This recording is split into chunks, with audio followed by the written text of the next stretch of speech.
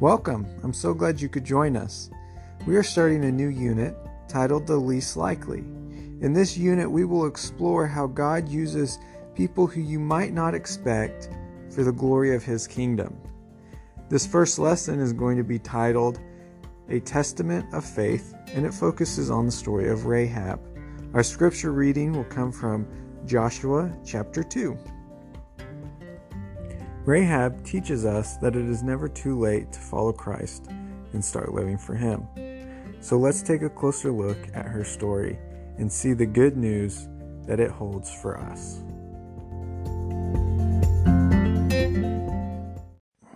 Our scripture reading comes from Joshua chapter 2, beginning with verse 1. Then Joshua, son of Nun, secretly sent 2 spies from Shittim. "Go look over the land," he said, "especially Jericho." So they went and entered the house of a prostitute named Rahab and stayed there. The king of Jericho was told, "Look, some of the Israelites have come here tonight to spy out the land."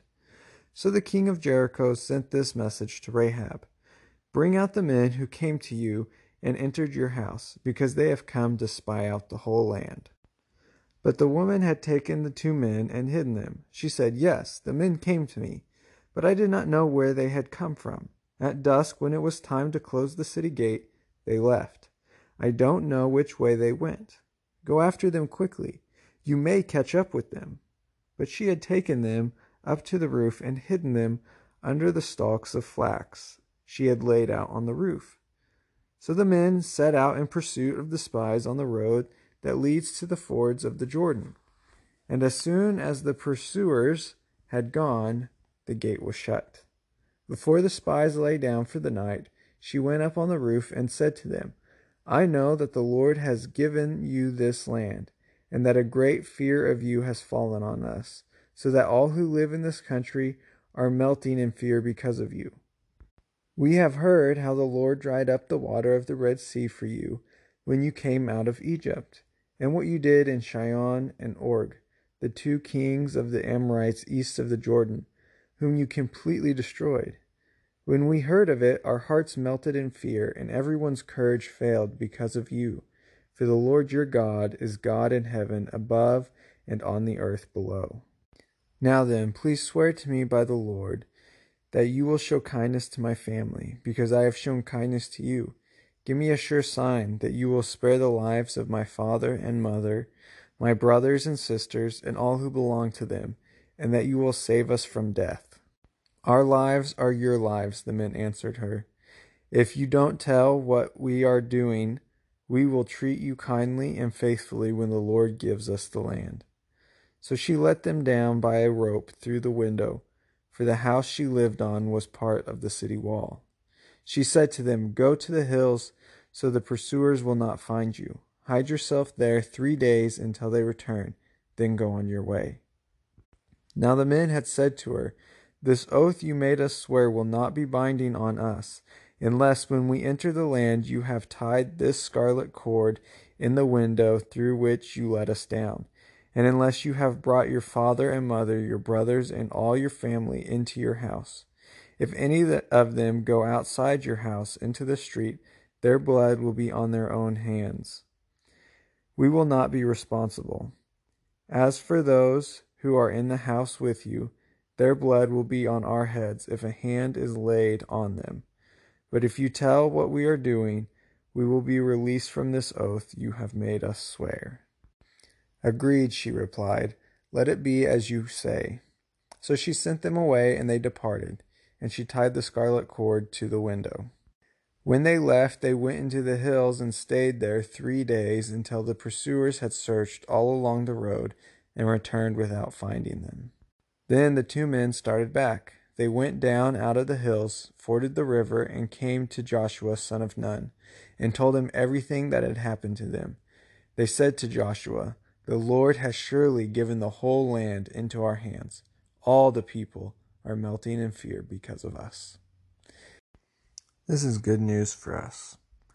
So let's jump in and explore Rahab's story in more detail. Rahab converts after the parting of the Red Sea, and she becomes famous among Hebrew women. While Rahab may be an innkeeper, We know her as a prostitute. Yet despite this, God still uses her for greatness, illustrating that any one of us can be used to glorify God's kingdom. Rahab is most known for her faith and trust, but is also a great image of restoration. Not only does she have faith that God will keep her safe from harm, she places trust in the people she hides. In Joshua 2, we are introduced to Rahab when she hides Joshua's spies from the king of Jericho. Bring out the men who came to you and entered your house, because they have come to spy out the whole land, the king orders Rahab. She lies and tells the king the men left and steers the king in the wrong direction. She shows courage, since the penalty will surely be death if she is caught. In verses 8 through 11, we hear Rahab's confession of faith. She validates that what God is doing, and we hear from her firsthand. Her loyalty is to God, not Canaan. Her people worship many idols and gods. Her declaration is huge because she declares that she is no longer going to worship other gods, but the one true God instead. We also learn in this passage that Rahab's involvement is critical because she participates in God's plan for Joshua. A prostitute who has been used and abused by others for evil is used by God for God's overreaching plan of redemption. God redeems sinners for a purpose greater than themselves. This mirrors the work we see Jesus do throughout his life. It is not the healthy who need a doctor, but the sick. I have not come to call the righteous, but sinners. Mark 2:17. In this passage, we see a sinner becoming righteous. Rahab is considered righteous for her work in Canaan, according to James chapter 2, verse 25. In fact, Rahab marries Solomon, has a son Boaz, and becomes the great-grandmother of King David. She is part of the genealogy of Jesus Christ. God brings her into the family of redemption. A lowly prostitute has a great part to play in the life of the one true redemption of all humanity, Jesus Christ. It is an interesting picture of redemption painted in these verses. In Joshua 2:17 through 21, Rahab is instructed to tie a scarlet cord through her window as a symbol to the spies. The red cord grants her safety from the destruction the rest of the city faces. This red marker could be interpreted as a symbol for the blood of the Passover lamb when God struck the firstborn child in Egypt. Early churches believed the red rope was a symbol of Christ's atonement. It is fitting, then, that a prostitute would be saved by such a cord, both physically and spiritually, foreshadowing the anointment and redemption through God in Christ. So how does Rahab's story catch you today? How does it speak to you in this moment? I want you to think about that. Reflect on that.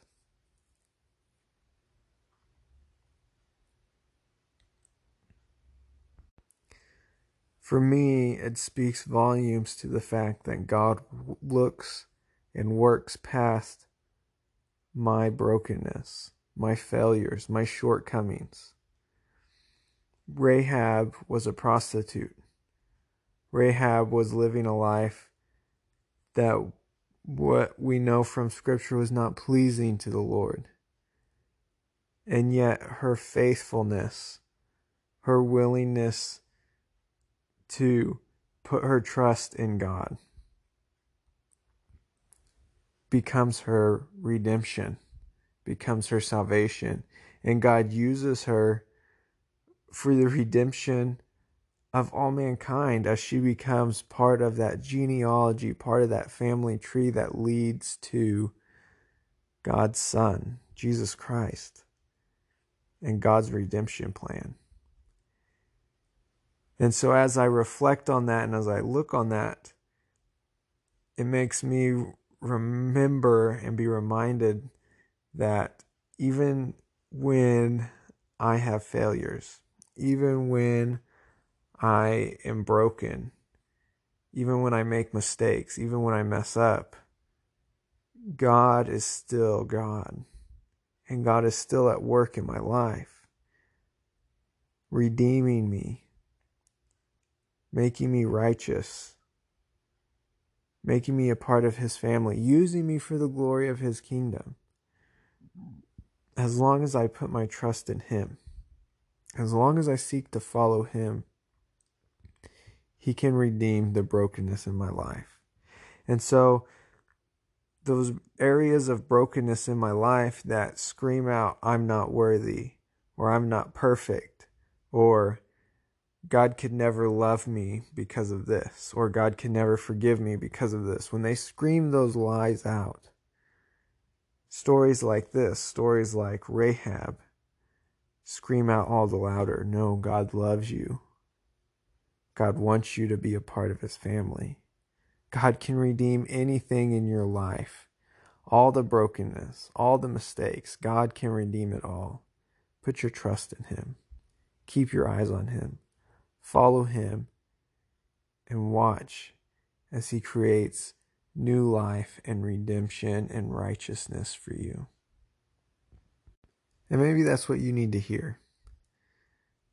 Maybe you need to be reminded not to listen to the shame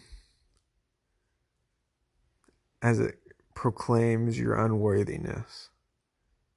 But maybe you need to listen to Scripture and listen to what the Holy Spirit and what God Himself is saying to you. You are chosen. You are His. You are loved. You are worthy. Listen to those voices. Listen to the voice of God as He speaks truth into your life. Don't let shame keep you locked in sin and brokenness, but let God set you free. That's a good reminder for all of us, no matter where we're at in our journey with God. Whether we don't yet have a relationship with Him, or whether we've had one our entire lives. It is always a good reminder to not listen to the voice of shame that says you are not worthy, but to listen to Him who is the creator of all things, who gave Himself for you, who says, I love you, you are mine, come home.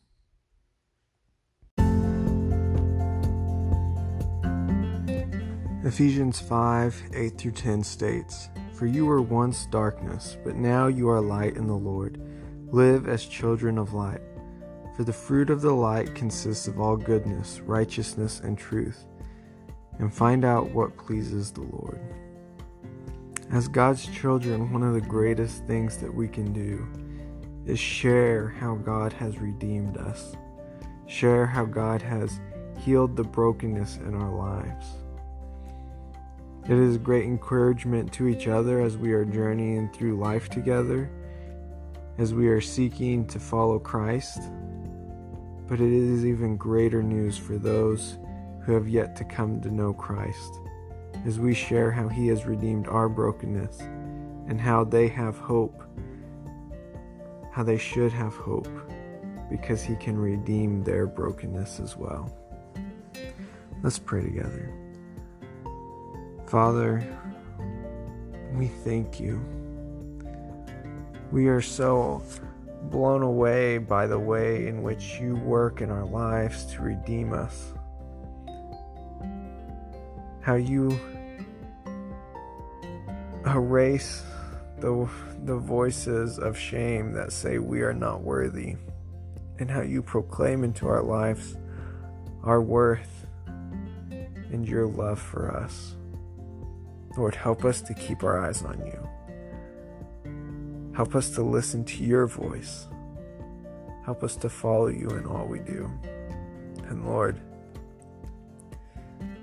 help us to share how You have redeemed us with those around us, Lord. The voice of shame says, no, don't let anyone know about the brokenness in your life. But Lord, we are Yours and we have been redeemed.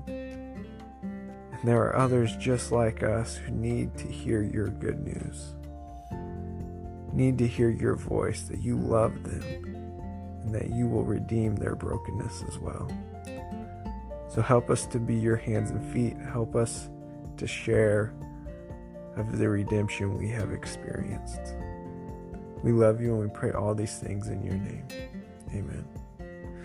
Go in his grace and peace and know that you are loved and know that you have been redeemed.